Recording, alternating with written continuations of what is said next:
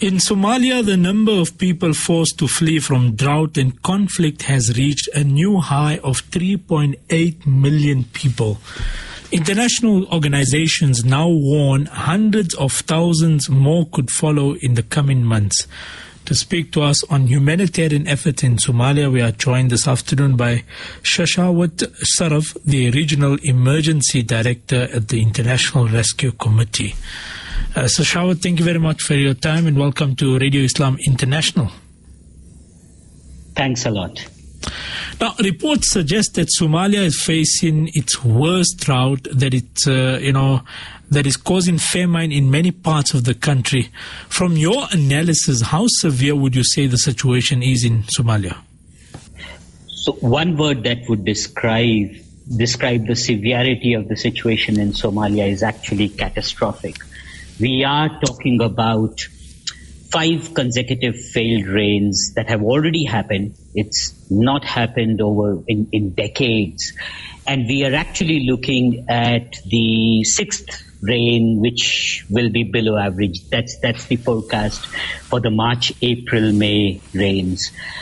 We are actually talking about over 8 million people in Somalia who are extremely food insecure, and close to 800,000 people who are in catastrophic hunger levels. So, which is what is called as the IPC 5. And we've already seen millions of people moving within Somalia in search for water, pasture, food. And we've also seen thousands of people who've moved from Somalia into Kenya and to other locations in search for food, water and pasture. Sad state of affairs indeed. Now, if you look at the humanitarian organizations that are appealing for funds, what are their appeal towards the international community? In specific, to what projects are they requesting for funds? So a lot of programming that is required, the humanitarian assistance that is required today in Somalia is one around making sure that food is accessible, available and affordable.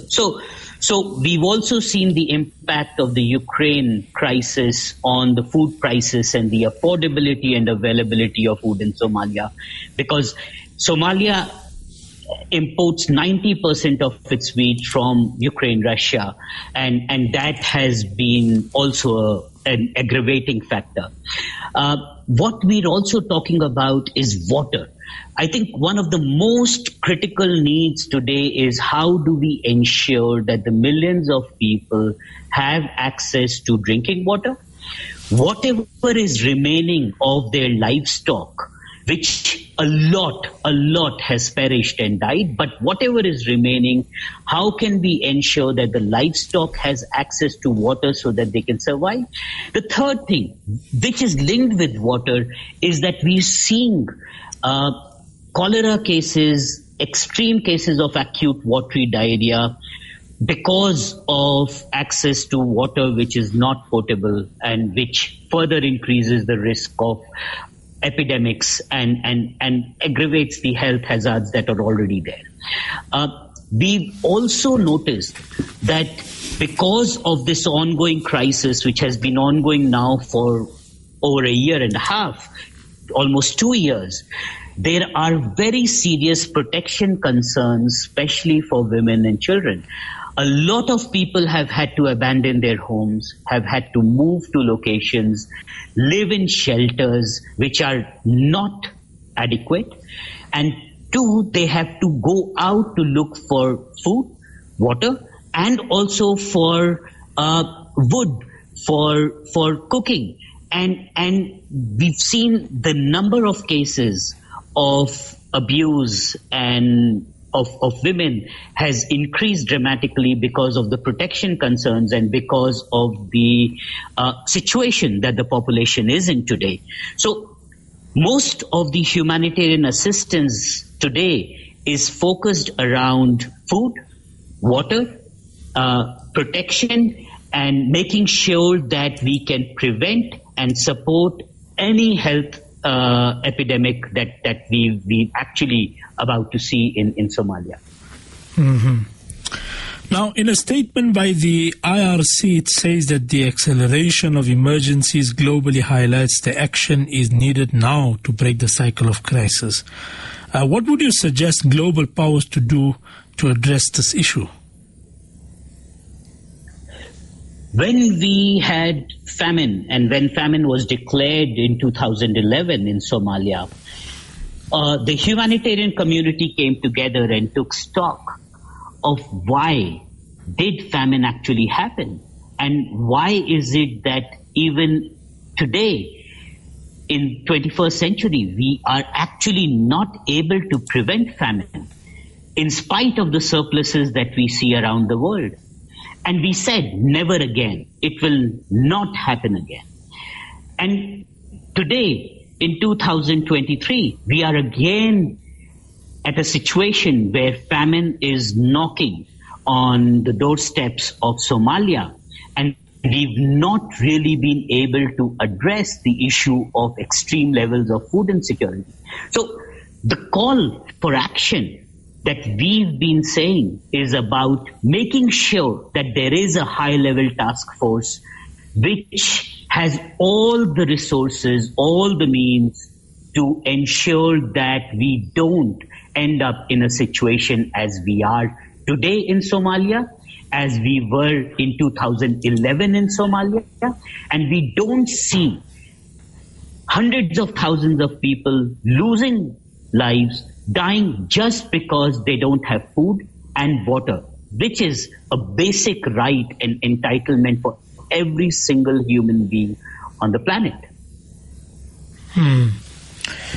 Now, if the situation in Somalia continues as is, what is the worst possible scenario that we will witness in terms of Somalia's economy and industries? We will see a lot of people being displaced. So we've already seen millions of people who've had to abandon everything and move and live in extremely appalling conditions in camps. We will also see that most of the population which is dependent on agro-pastoral or pastoralism will lose all their livestock. And it will take years for them to actually bounce back. They will not be able to build or rebuild their livelihoods, because rebuilding a stock of livestock for pastoral households take years. And it will be an unimaginable situation, not only in 2023, but even 2024, 2025. For the agro community, which provides most of the sorghum and other cereals inside and produce them in Somalia, a lot of households have moved, because they feel that agriculture is becoming untenable. That would mean that Somalia would once again increase its dependence on global food markets.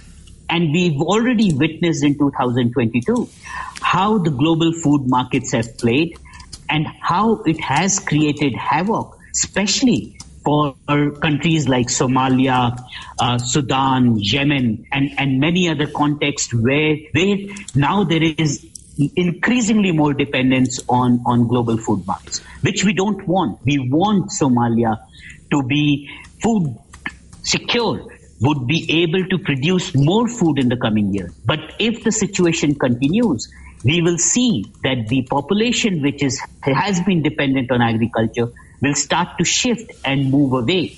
If we go back to 2011 and 2016, we've already seen that a lot of people who had moved from their homes in villages where they were practicing agriculture or pastoralism have not returned back to their homes because they have nothing to go back to now. And this will happen again. Despite the rains whenever they come, and if they come, one can only hope that they do come very soon. A lot of people who've already moved will not go back and would abandon their traditional livelihood practices of agriculture and livestock, which will have far-reaching consequences on the larger population of Somalia. So, Shawat, thank you very much for your time. Much appreciated on Radio Islam International. Thanks a lot. Thank you. Bye-bye.